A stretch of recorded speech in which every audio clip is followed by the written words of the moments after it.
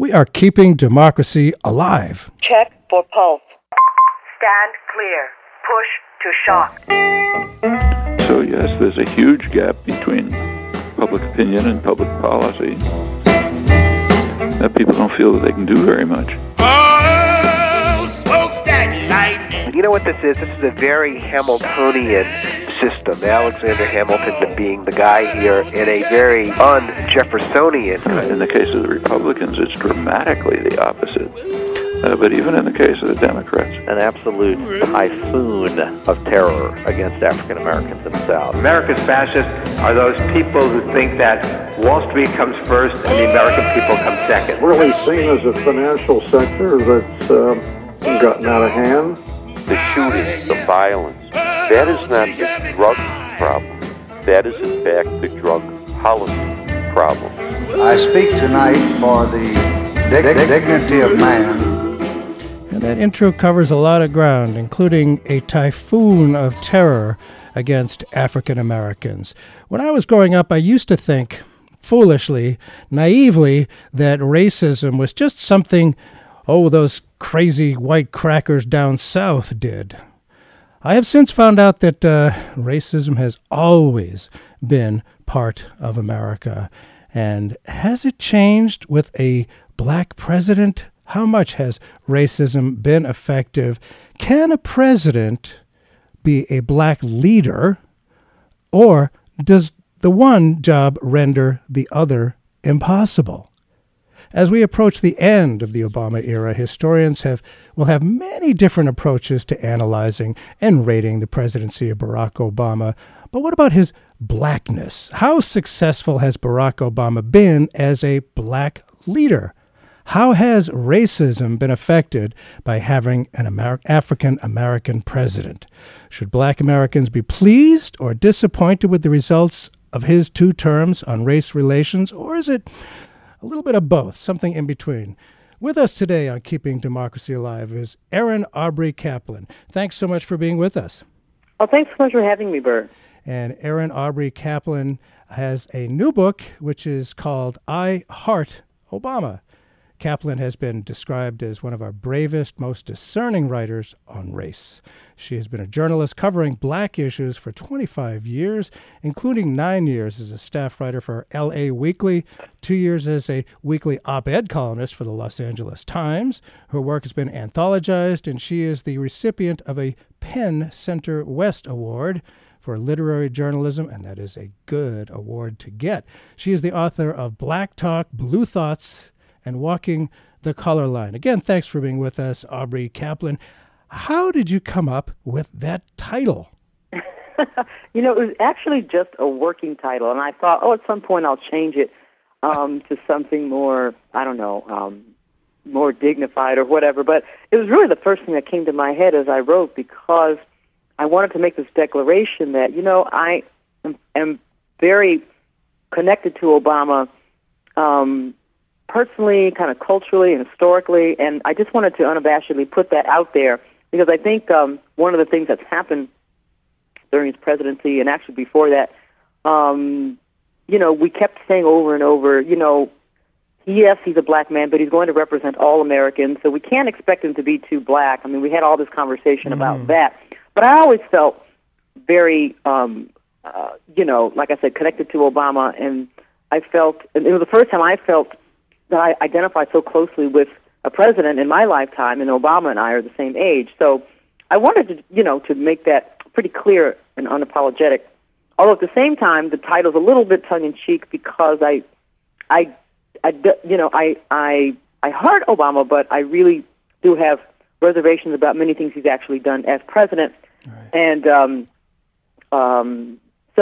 but fundamentally, I do have this very strong connection with him, as do a lot of other African Americans. And yet at the same time, we have a very complicated conversation running underneath that love, you could say. Mm-hmm. And of course, it makes me think of, love relationships. In the beginning, it's all hearts and flowers, and then it evolves. It's a romance, and then it becomes a marriage. Yeah, romance. Right. That's absolutely true. Well, again, in an op-ed you wrote for the LA Times, you said, Obama has always meant something different to black people than he does to everyone else. What did you mean by that? Talk about that a little bit. It's very obvious. It's so obvious we don't really talk about it, and that is, Obama, first black president, even as I say it seems fantastic. Oh, I know.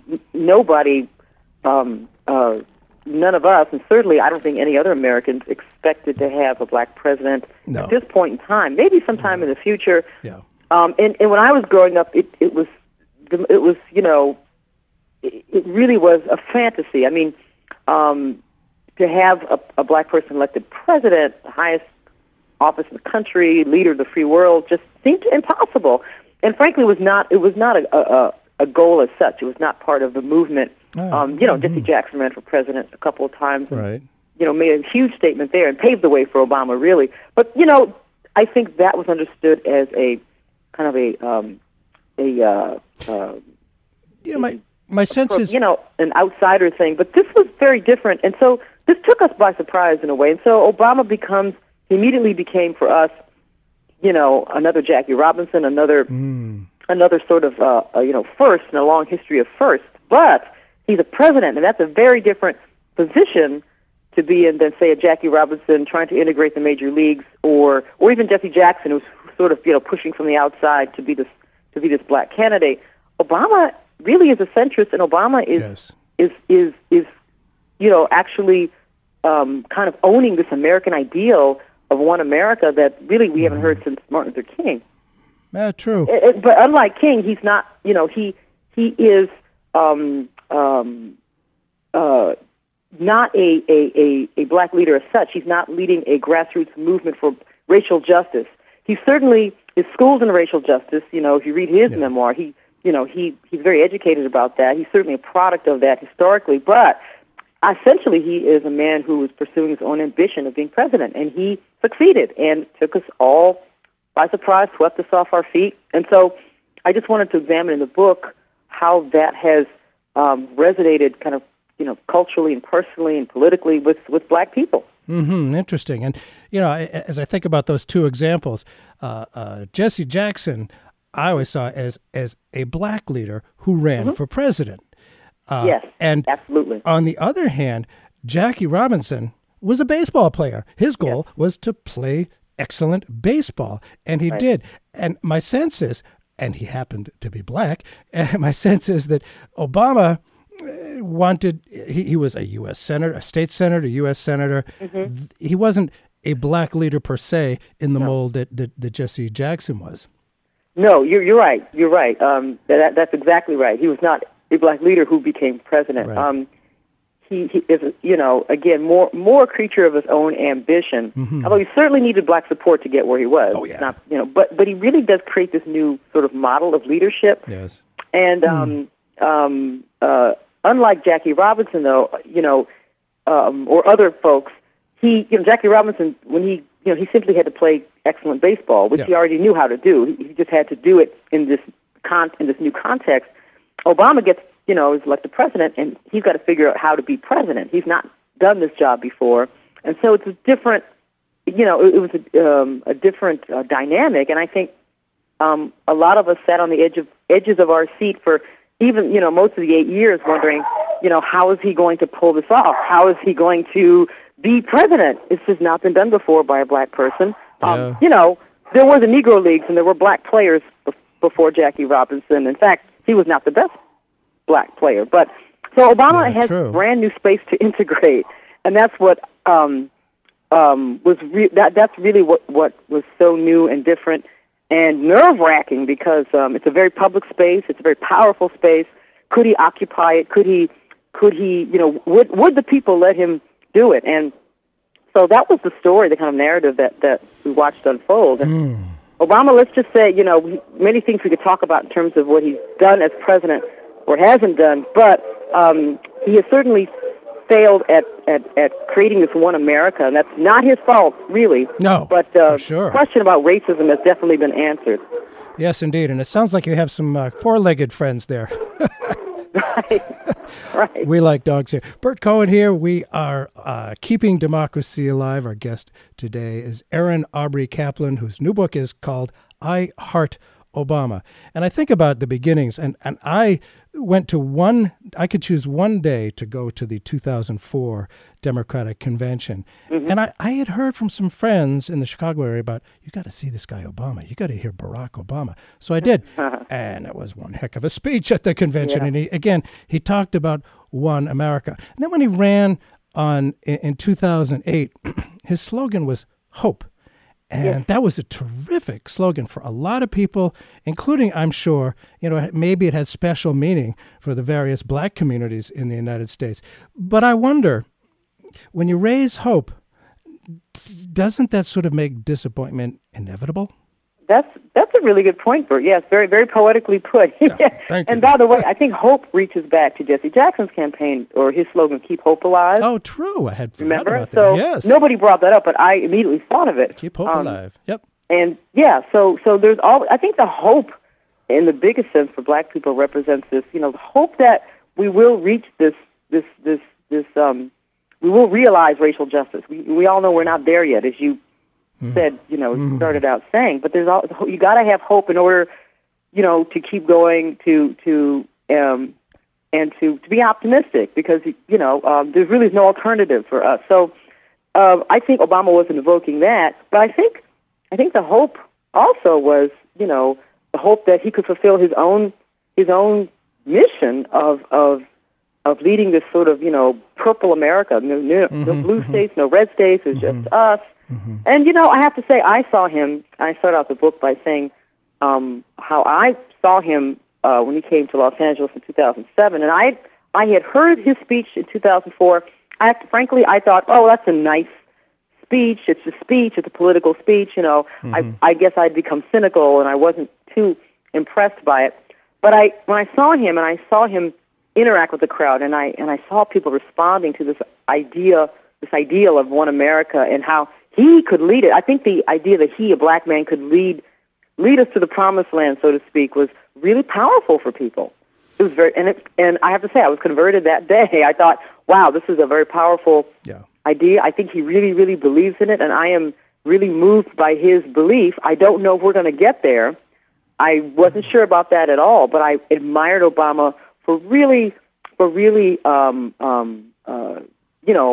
reviving this idea that I don't really think I've heard seriously since the 60s, or maybe the early 70s. It really, so we had been sort of wandering in this, ideological desert and for a long time, and here was Obama picking up that hope, thread from decades ago and making it new and fresh and actually possible. Well, we seem right now a very long way from that One America campaign. We are at a very different point 8 years later, but that's another conversation. It is so true. The division's just, yes, it's appalling. And it does seem like, you talk about One America. From day one, the Republicans, I can't call them conservatives because they're not conserving anything. The radicals. Absolutely. Radical right-wingers. Yeah. Absolutely agree. They have, fought against it. Whatever it was that President Obama wanted to do, they were against it. And we've seen what that has done, and how impossible they made it for Obama. And I don't know, I wonder your thoughts, Aaron, on how much they subtly it was because he was black. I cannot help but think. Of course. He was, in my opinion, not in the least bit to the left of Bill Clinton. Not at all. Probably not even to the right. So how much do you think, I hate racism. I despise racism, and I despise fascism, both, and good. I wonder how, how blatant that was, how real it was. Some people say, oh, it wasn't because he was black. It was just because. Well, you'll find white people saying that, but I think black people from the very beginning saw it, because it's almost like we're looking at the world through a different lens, because our experience has been, I certainly have experienced direct racism, and many people my age and older have, and it's not an uncommon occurrence, but it's almost like we live in a shadow reality. These kind of realities have not been acknowledged by the political mainstream for a long time, because it's just not done. And also, if you admit that the country is fundamentally racist, then you are undoing the whole ideal of America. It's a very a fine needle we're trying to thread here. We're trying to uphold this American ideal of togetherness, even in the worst of times.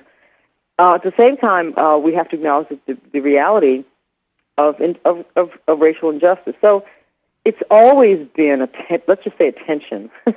And I think that politically it's become taboo to talk about racist America because it just does not set well with most Americans. We prefer to believe in a different version of ourselves. So Obama is so ironic. He comes along. He is very, like you said, to the right of Bill Clinton, perhaps. Yeah. Very acceptable, quote unquote. The kind of black person who would assimilate. The kind of guy you want living next door to you, right?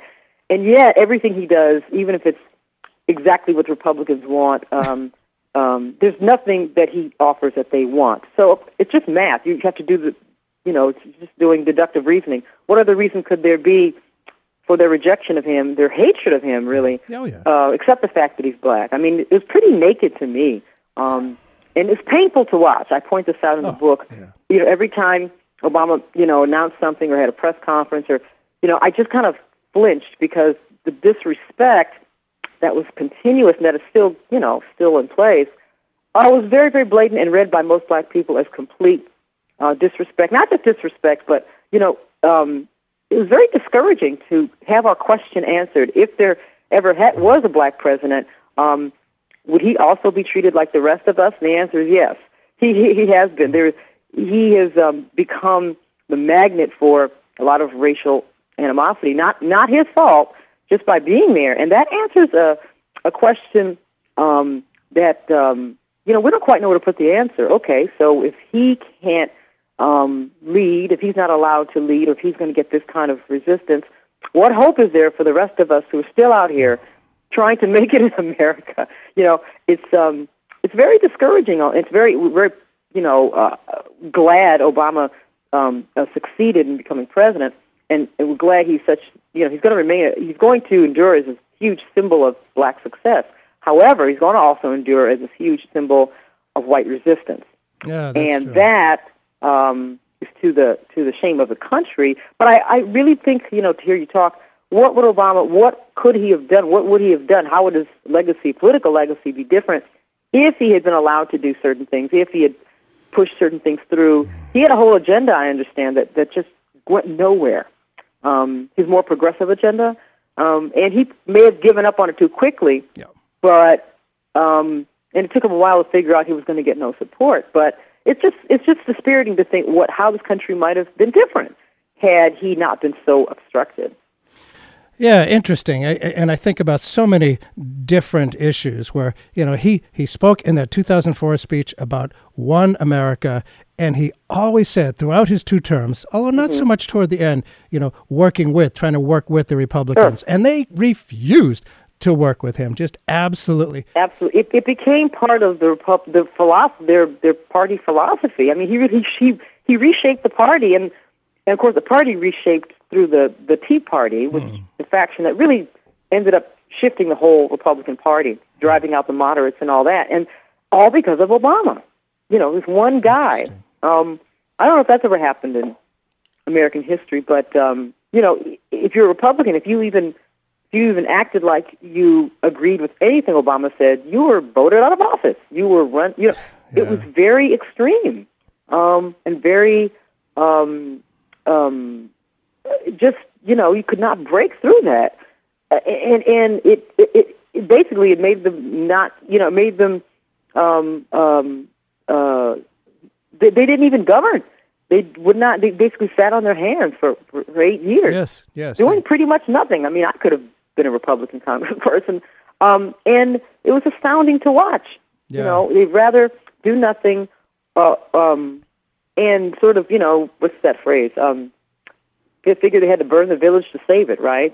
Right, from Vietnam. Even if there were things that they could have done, could have passed laws that would have helped the whole country, or even things they agreed with, because it came from Obama's brain, I suppose, or his desk, just wouldn't do it. And that kind of political opposition, we've had a lot of political opposition to presidents, of course, but nothing like this that I know of, and we can only deduce it's because of his race, and because it was cultural and cognitive dissonance for a lot of people. A black man in the White House just should not happen. Right. And then he was immediately called a socialist, which I think is very funny. I wish Obama had been a socialist. He was not. Oh my God. He was a socialist. He was a Muslim. He was. We can go down the list. Oh yeah. And it's all dog whistle. Language for he's a black man. He's dangerous. He's the other. This was a conversation that started, during his campaign, fueled by people like Sarah Palin and to some extent John McCain. Although I don't think he was ever good with this approach. But we kind of created the poisonous atmosphere we have now. It's been cultivated for 8 years now. Absolutely. And long before that. But Obama, the greatest irony of all is that his vision of one America became what we have now, which is he has revealed America to itself, which is paranoid, white nationalist. I'm not saying this is all of America, but that's a very powerful faction that's always been around in one form or another. And now it's gotten complete, it's sort of running amok. And the rest of us don't know what to do about it. Wow, it is running amok. The name is Trump. And all those millions of, they support, it's the racism, in my point of view, has probably always been there, just barely below the surface. Oh, yes. It was legitimized somewhat by congressional, just not going along with this guy. Oh, he can't really be legitimate president. And now the racism is just coming out there. And yet, I'm sure you heard, Aaron, many times too, that whenever we who don't like racism mentioned racism and pointed out racism, amazingly enough, I never would have imagined this. The other side, the right wing, called pointing out racism. He's racist. Yes. Yeah, well, that's something straight out of 1984, right? Double speak. To even talk about racism, you must be racist. And further, if you're a black person and if you express sympathy or empathy for other black people, you are racist. You are being, So of course, Obama as black president was totally hampered. If he even looks in the direction of black folks, people will say he's playing favorites. He's being pro-black. In other words, to be pro-black is to be anti-white in our twisted political calculus. So he was and Obama's aware of all of this. So black people, on the one hand, we know all this. We've seen all this. We've experienced this. So we expected Obama to be very hampered. At the same time, we expected him to represent us in some way. How could you have a black president and not expect something of him? Expect him to finally represent our interests in some way, because even though, of course, he's president of all, we are in that America. Black people are a group of Americans, and we have certain issues and crises that would be that any president really should be morally bound to address. So Obama, it's very difficult to not expect him to, on his own somehow, to address so many of these issues. And, he did not speak directly to them, and to many people's minds, he was way too cautious. Yeah. He's opened up now at the end of his term. As many people predicted, he is being more, taking more risks. But I think it all comes back to Obama as a person. He really thought he could be the man to get everyone together. Sees himself as a bridge builder, really. And that's his temperament. Yes. And so we expect him. I say this in the book. We kind of fantasize about him going into a phone booth and coming out Huey Newton. And that's the real Obama. the radical Obama, the militant Obama. He is not that guy. He's just not that guy. He is more reflective. He takes the long view. He is deliberative.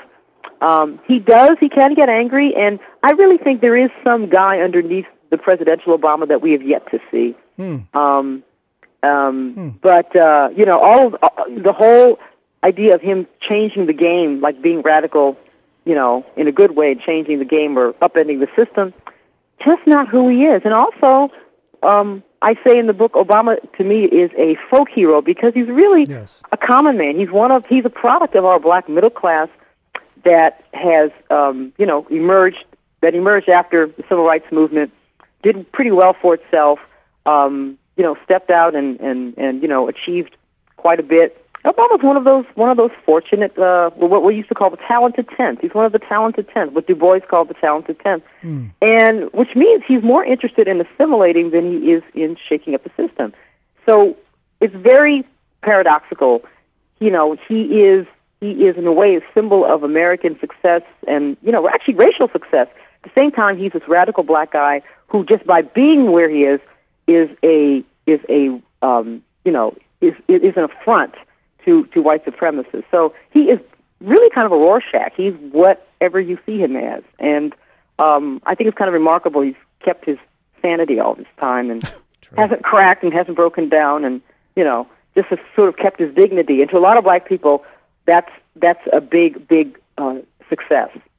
Interesting. Yeah, there's so many cases of that. I mean, the fact that, getting back to Jackie Robinson, he kept his cool. That's why Jackie Robinson was Branch Rickey of the Dodgers chose him to be the first guy to integrate, because he figured, here's a guy who can hold it together. Here's a guy who won't fight back, who has a lot of spirit, but he will know he will be able to keep it together. And that was true. Although I think it cost Jackie Robinson a lot of stress, and he died fairly early, and his widow always said it was because of everything that he held in. So Obama sort of was like a Jackie Robinson in that he had the temperament to be president. He did not lash out. He did not respond to insults, ugly insults, with anger. He was temperamentally suited, you could say, to being president. Not a hothead, and that was, I guess, a good thing. At the same time, it made him less prone to taking a stand, to being confrontational, which at some point you have to be if you're going to be a leader. So, but again, he was figuring out his job as he went. He was figuring out what the limits of what he could do, what he couldn't do, and I think on the whole, black folks empathize with that, because in our own lives, we've had to figure out our own limits, and struggle with assimilation. So in some ways, he is a reflection of a lot of black folks in America. Yeah, interesting. And that there's a lot of that comes out in the book, I Heart Obama. And many of us, of course, remember, I can imagine the difficulty of being president of all the people, and the fact that his skin color is what it is. And many of us remember Obama's response to the horrible, not guilty verdict in the criminal trial of George Zimmerman, the white gunman who, of course, fatally shot the unarmed black teenager, Trayvon Martin, in 2012. How did it feel to hear Obama say that, but for his age and the fact that he wasn't in Florida on that particular day and time, he could have been Trayvon Martin? Did Obama go far enough there? Talk about that, if you would, please. I was so relieved to hear him say that. He was coming out of the closet as a black person. I didn't know he was. He'd been one. He was. I think that was the first time that he really actually articulated the obvious, which is that yes, I'm black, and yes, this person, this young man could have been me. And what he was doing was establishing the fact that black people have a common experience. That even though the different economic situations, geographic situations, that we do have a common experience, particularly black men. And that was very affirming to me. And I think, of course, it didn't go far enough, because I think the first thing he said before he said that was, well, justice has prevailed, and we'll have to just, he said the political thing, and we all kind of groaned, because, of course, the system, he said something like the system has spoken, and so he said that. And then he said, the thing about, there but for the grace of God go I, because he typically, that's what he does. He says he covers all his bases. But I personally was very moved by that, because it also, you could tell, it tortured him to say this. He didn't, he didn't quite have it together, and that vulnerability really moved me. He knew what he was risking just by saying something like that, which, again, very obvious to black people, didn't need to be said. But for other Americans, the other Americans that he represents, it seemed like a radical statement, and he got immediate backlash for it. What? He's not Trayvon Martin. They're not the same person, et cetera, et cetera. And later on, I think a week after that, or sometime after that, he actually went further and said, no, I'm sorry. Before he said that, he prefaced that by saying, if I had a son, he would look like Trayvon Martin. Right, and then right. the final next thing he said was, well, but actually I am Trayvon Martin. And anyway, I was very gratified that he said that, as were most black people. But, of course, then we felt, well, now he needs to do something. He needs to go further. He needs to put, I don't know, articulate some campaign. But he didn't, or at least he didn't immediately. So it was very gratifying, also in a way very frustrating for us as a people, because these things that Obama was saying has been true for so long. So obvious to all of us that Obama, we felt, could at the very least, be the window into Black America that it doesn't seem to have. Because in a way, most of America is clueless about how we feel or how we experience life, and Obama was at least opening that window for other Americans. It didn't go over that well, though. Americans don't want to look into that window. That's the problem. They don't want to look into that window. They start grumbling about racism and this and that, and Obama pulled back because that's his natural reaction. He doesn't want to go any further than he has to. But at the same time, overall, I really feel Obama is very much tuned in to the Black experience. He, much was made about the fact that he was, he's not that Black. He was raised in Hawaii and Indonesia. His mother was white. All that, I never, I don't think that makes much of a difference. He's very, very aware of the Black experience. He, adopted Chicago as his hometown. He saw the plight of Black folks. He worked amongst them. He wasn't just a drop-in visitor. I think he he lived as a Black person in America, and that came through in many, many different ways. He had to kind of keep that experience minimized, but it's very clear to me that he resonated with us, and we resonated with him. The question was, how was that going to shape his presidency? How much of himself was he going to let out? How much could, and that was what we were watching for all these 8 years. So well put. And, mirrors are only good if you look into them. And it seems like... That's very well said. So many Americans just don't want to see it. We believe in myth America, but not reality America. And the horrible reality of America is that racism is part of our foundation. It makes me sick. I completely agree. But that's always been the problem, hasn't it? God, I know. It's what it's that paradox. Martin Luther King had to hold in his head that he loved America and he believed in the idea. He believed in the ideal America. He really did. But he also was very clear-eyed about the real America, as you say. And how do you reconcile those two things? How do you bridge that gap? And we're still dealing with that. Oh, are we ever? And I'm a bit older than you, and I lived through the bloody, brutal, yet very optimistic civil rights movement of the 1960s. Of course, I was then, and I still am white. Although Jewish, really, but it sort of looks white. But, back then in the 60s, it was all about protest. And I've heard it said that protest and politics are both necessary, but neither on its own is sufficient. Protest and politics. That's true. Care to comment on that in the context of your book? Sure. Well, protest, first of all, I think protest is an expression of idealism. I think fights, the kind of fights you saw in the 60s, that is an expression of idealism, even though it gets bloody and ugly. But, protest has to translate into laws, into changing of the system. And and that is the gap. That's another gap we have to bridge. I guess I look around now and I see, Black Lives Matter. That is a protest-based movement, and it's great, and it heartens me to see it. I think it's actually gone international. I mean, it's really caught the imagination of a younger generation.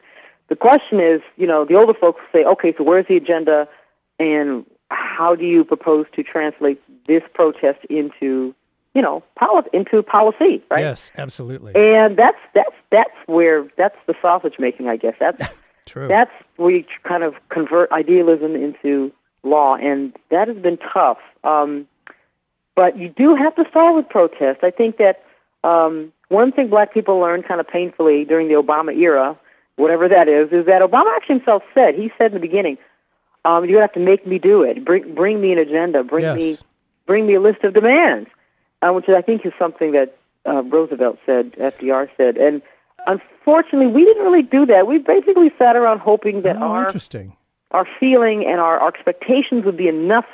And in politics, it's not enough. Whoever's sitting in office, you have to bring a list of demands. You have to bring pressure to bear. I think we're finally waking ourselves up to that idea again. So and we're trying to bridge that gap. And making it happen. Making it happen is, you're right, the most important thing. And the context. And so we're always in the process of doing that. But like I said, I'm heartened to see the whole Black Lives Matter movement, which is really a philosophical movement as much as it is an actual movement. And I think actually in some way Obama brought it about because we realized the limitations of politics. We saw that, particularly for president, they're limited to sort of being a figurehead, and that, the only thing that really affects change are people. No, that's true. And when Roosevelt said that, I think that was a good wake-up call. When Roosevelt said that, he had met with H. Philip Randolph, who was head of the Pullman porters, who were entirely black at the time, and Roosevelt wanted to go along, but he said, "I'm with you. Now go out there and make me do it," because politicians, being politicians, they got to have the public support. And interesting. Although, again, I'll just say one more time, Obama, of course, he has every right to expect an agenda, but at the same time, we could not help but feel as a black man, he should know what to do. He shouldn't have that moral burden on himself to do something, and we shouldn't have to ask. But the reality is, we do have to ask. You just have to ask. So particularly, with the given the kind of Congress he had, he definitely needed help from other people. Oh, yeah. Shall we say. Yes, and this book goes into it quite a bit. The book is called I Heart Obama. Our guest today is the author Erin Aubrey Kaplan. And, it's a mature relationship. It's not all hearts and flowers.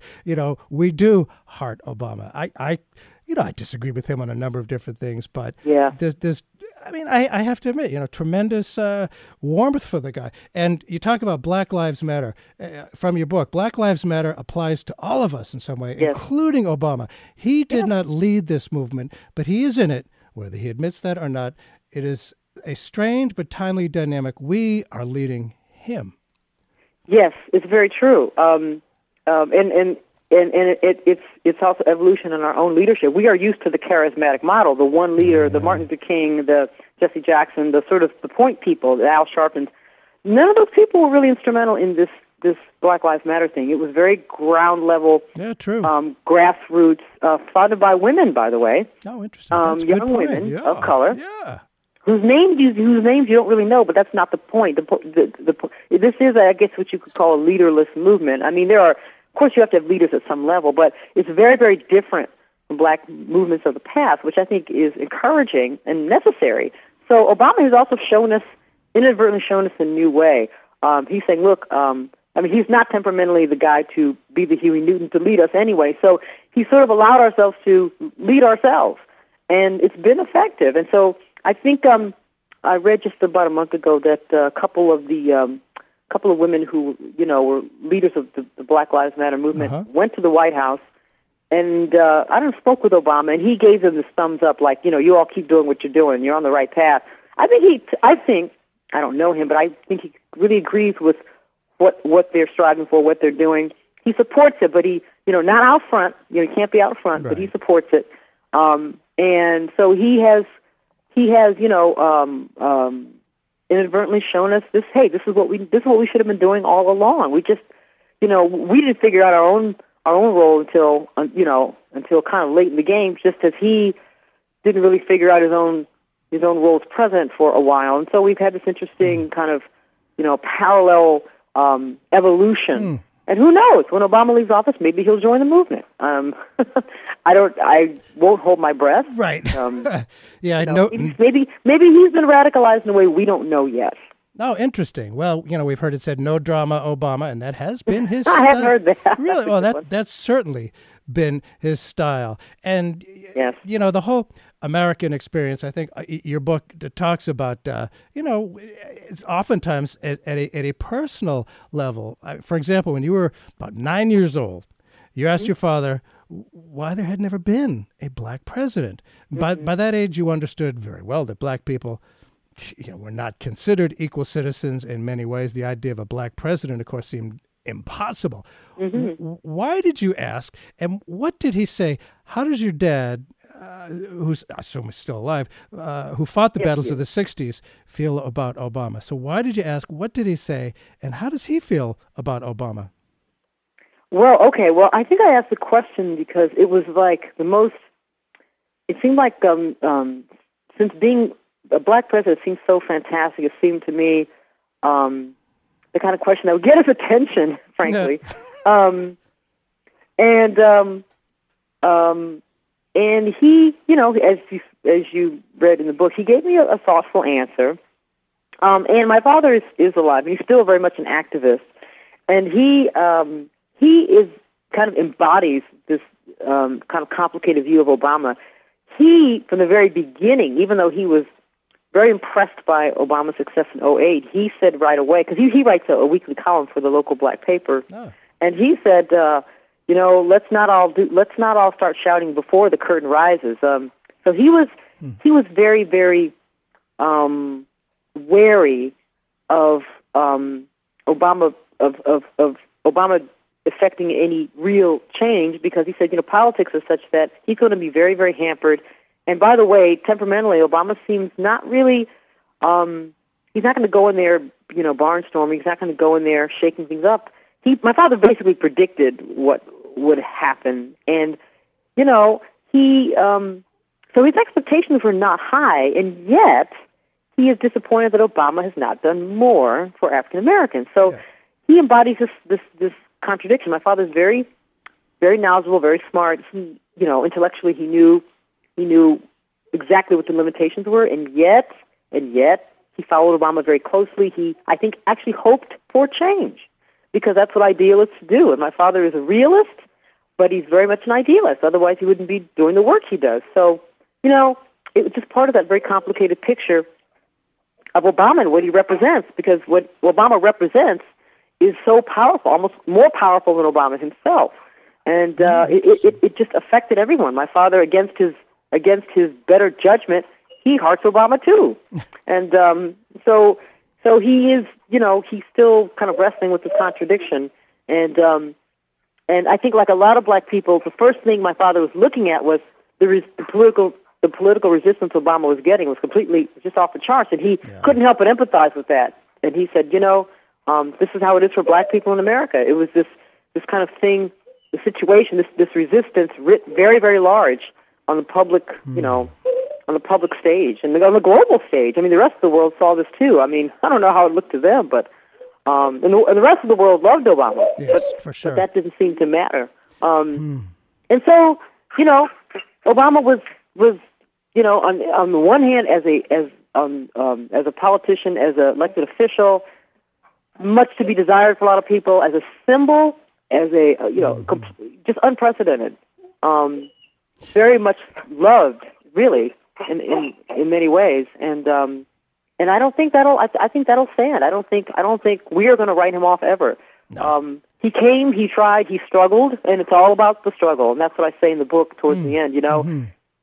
It's not really about sometimes succeeding in your goal, because oftentimes people took up things and didn't succeed. The system just beat them back. In some ways, on many levels, we say Obama has succeeded. He got there, he tried, he didn't succeed on every level for sure, but he got there, and he occupied a space we thought could never be occupied by a black man, because at the end of the day, a president is a figurehead, and a president represents, crystallizes, American zeitgeist, all-American feeling, and a black president had ever attempted to do that. We only represent ourselves, right? We have, and for him to attempt to represent all Americans, it's just really kind of mind-boggling. And so the resistance was not surprising, disappointing, but not surprising.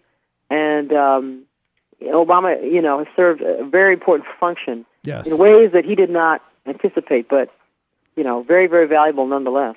Absolutely, and you were not prepared to love Obama. And as you mentioned, your father, you call him fiercely activist, and you were filled as a kid growing up with stories from the civil rights movement, and as you mentioned, there are contemporary.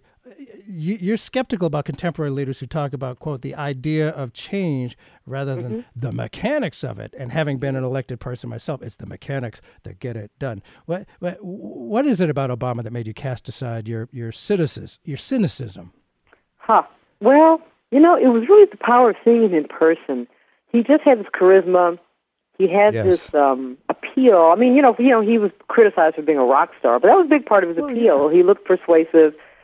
He looked like he was sent out of central casting to be black president, and he gave me, it sounds cliche, but he really gave me a sense of hope. I had never really felt, I've seen many elected officials come and go. I've known some. I've respected and admired some, but I felt personally connected to him. It was very horizontal. I felt like we were on the same plane. Yeah. I didn't, we didn't share the same philosophy, but I felt like he was, and I described this in the book, he was really seizing that American ideal. He was owning it, saying, look, this is a great country, and I'm going to give you back the ideal. It's mine. It belongs to me, and I'm going to revive it for you. And he had this sort of sense of ownership of American exceptionalism that was kind of scary on the one hand. Yes. But really impressive. I never heard a black person sound so unironically patriotic, but not in the usual way we think of it. He just was stepping in there and saying, look, yes, this is my ideal, and I'm going to lead you to it. And, it was really moving to me. like I said earlier, I was moved by his own belief in this American ideal. Everyone, black people I know that for all my life, I've heard nothing but criticism of the American ideal because it has been not ours. It has been used against black people. It has been kept from us, and so I just grew up very cynical of this ideal. I held it out there somewhere, in the future, but he was seizing it. He was owning it, and I was very taken aback by that in a good way. And I thought, wow, well, if he can do that, well, maybe there's hope for me. Right. And I just was impressed by that. And I had a friend who worked on his campaign who said that some of the, he just assumed that hope, that kind of idealism was, political sloganeering. And he said that Obama, he was very clear that Obama believed in that. And Obama thought of that as much more than a slogan. He really felt it was something that was doable, and something he could make happen. So there was a little bit of this Obama was this great idealist, and his idealism was on this massive scale, and I was just very impressed by that. Yeah, and I agree with you that and with Obama, I suppose for that matter, that I certainly am of the left. I was part of the anti-war movement, and I'm still of that. But I deeply feel patriotic because the Constitution, the ideals that our founders believed in, that we can have our own self-government, that real democracy can happen. That's, I think, my sense is he believes in that stuff too, and he's definitely acting on it. I got to ask, and you talked about Huey Newton before, and believe it or not, there are probably some people who don't know who Huey Newton is. But he was a leader of the Black Panthers movement, which was a great movement as well. And you interviewed another great leader, in my opinion, Angela Davis. You interviewed her for this book. She told you that the paucity of progress on issues of racial justice lies not with the president, but elsewhere. Talk about that if you would, please. In fact, actually, I didn't interview her for the book. I did interview her at an event. Oh, okay. But this was back in, I think, 2009 or so, and she actually, and I fully expected her to have this, to have a sharp critique of Obama as this middle class black guy being absorbed into the system and being ineffective. But she felt the opposite. She actually said, she was talking about the Occupy movement. This was around the time of the Occupy movement. Okay. And she said, the revolution is here, And then she was talking about Occupy, but then she went on to say, and Obama, she really felt he symbolized the continuation of struggle, good struggle.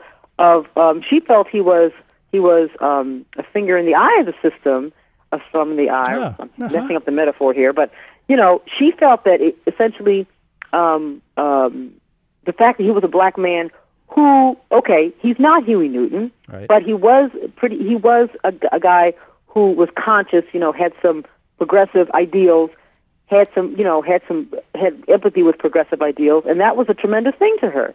In other words, he was not Clarence Thomas. He was not some black prop of white ideology, or he wasn't this conservative kind of Trojan horse. He was a different person, and he resonated with progressive ideals, even if he couldn't enact them necessarily. She felt that was a tremendous step forward, and she was very optimistic and very hopeful. And one of her big causes now is the prison abolition, the abolition of prisons, not reform, the abolition of prisons, and that's something Obama would, I'm sure, never agreed to. But she felt he was in the game. He was part of this very noble struggle for, justice and equality, and she felt he was on the right side of history. Interesting, and I want to read a little bit from toward the end of your book. You say, what I'm saying is that we have a relationship with this new entity of Obama that has broken new ground and that will probably endure, but it's been rocky so far. The romance has been intense, but often unromantic. I love that line. The relationship has shown us things, brilliant things, but also things we never expected or wanted to see or think about again. And now we have to think about them. We have no choice. It is part of our history. We have changed. From that, I wanted to ask, Martin Luther King believed the arc of the moral universe is long, but it bends toward justice. Mm-hmm. Where do you think Barack Obama fits on that arc? Oh, what a great question. Thank you.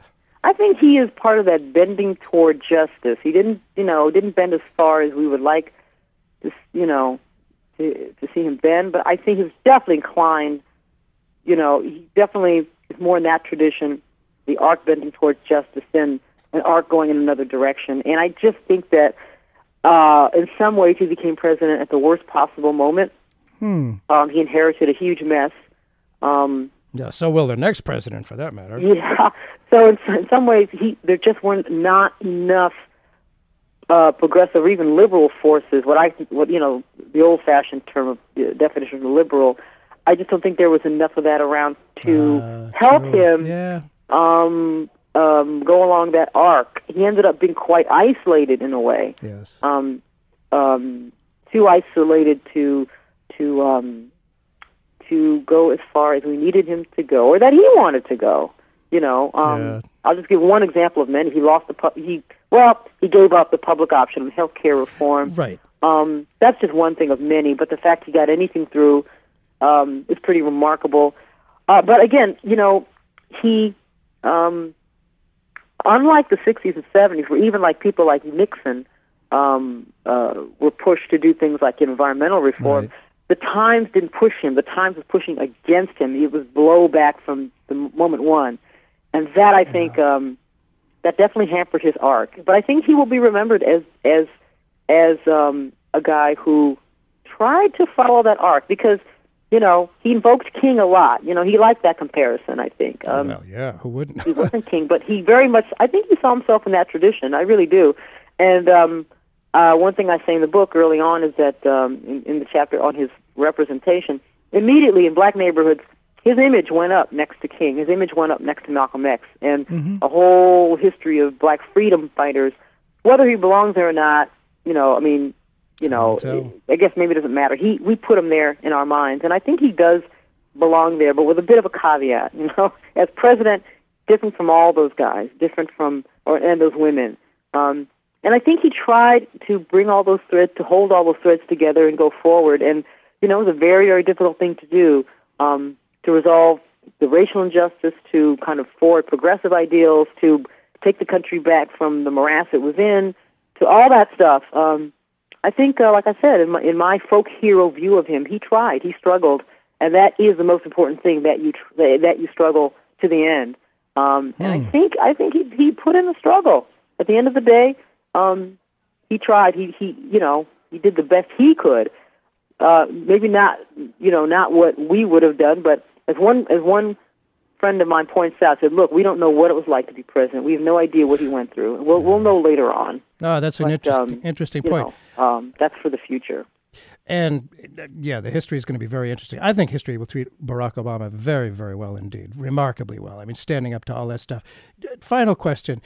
Some people think that Obama's presidency might make it harder, not easier, for another black person to be elected president. Then again, we had Ben Carson, with whom I agreed on 0, but his skin color was it is as it is. And he seemed to be taken seriously by people. What do you think? Will Obama's presidency make it harder or easier for another black president to be elected? I don't know if in my lifetime. Ben Carson is, I put him in the company of Herman Cain. And, yes, absolutely. I forgot about him. Let's just say that I suppose it's possible that a very conservative candidate like a Ben Carson could come along again. I don't. That's definitely not the arc of justice that that I'd be looking for. Yeah. But someone like Obama politically, temperamentally, someone like him and left of him and black, I think it'd be very, very difficult. Yeah. I think that Republicans, not just Republicans, but even people who supported Obama just exhausted us for 8 years. We were on a high. We were walking this tightrope for 8 years. We saw all this ugliness, and again, not Obama's fault, but I think the country might not want to see that again for a while. So I don't know if we've learned not to elect a black man, or if the next one that comes along, it'll be much, much easier. I mean, let's just say that now we have Hillary Clinton, Bernie Sanders running primary. Both of them are a first. Hillary being a woman, Bernie Sanders being Jewish, and the socialist. Yes. And that is, of course, that is not as radical as perhaps it would have been 8 years ago. Obama has, I think, forged a path for unprecedented presidents. I don't know if we'll get another black president. I don't know about a man, perhaps a woman, but this is all very, remains to be seen. But I really think we've gone through so much racial trauma the last 8 years that perhaps the non-black America does not want to revisit this. And so I don't know. I am doubtful that we'll have another black president like Obama, or more to the left of Obama, or more idealistic. The real question for me is, I wonder if we can have that idealism again. Are we going to have another One America campaign? We have really been beaten down. That ideal has been beaten down so hard that I really wonder about that, and that might be the real victim here. That ideal that we all love to hold. We all love to hold up in some way. Boy, it's really been exposed, hasn't it, the last several months? It is for sure. As very, not a sham, but very frail at this point, kind of on life support, right? That's being optimistic. That's what I really wonder about. Very, very interesting book. I Heart Obama, the author, Erin Aubrey Kaplan. Thanks so much for being with us and keeping democracy alive. Oh, thank you, Bert. It was really great to be on. Going back to a little James Brown, talking about some black pride. Thanks so much for listening.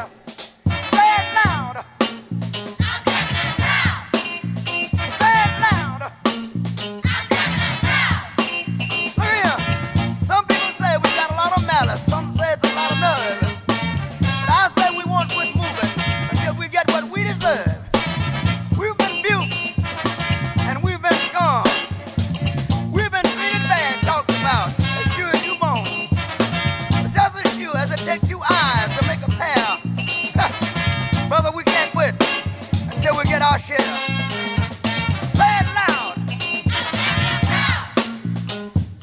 Say it loud. One more time. Say it loud.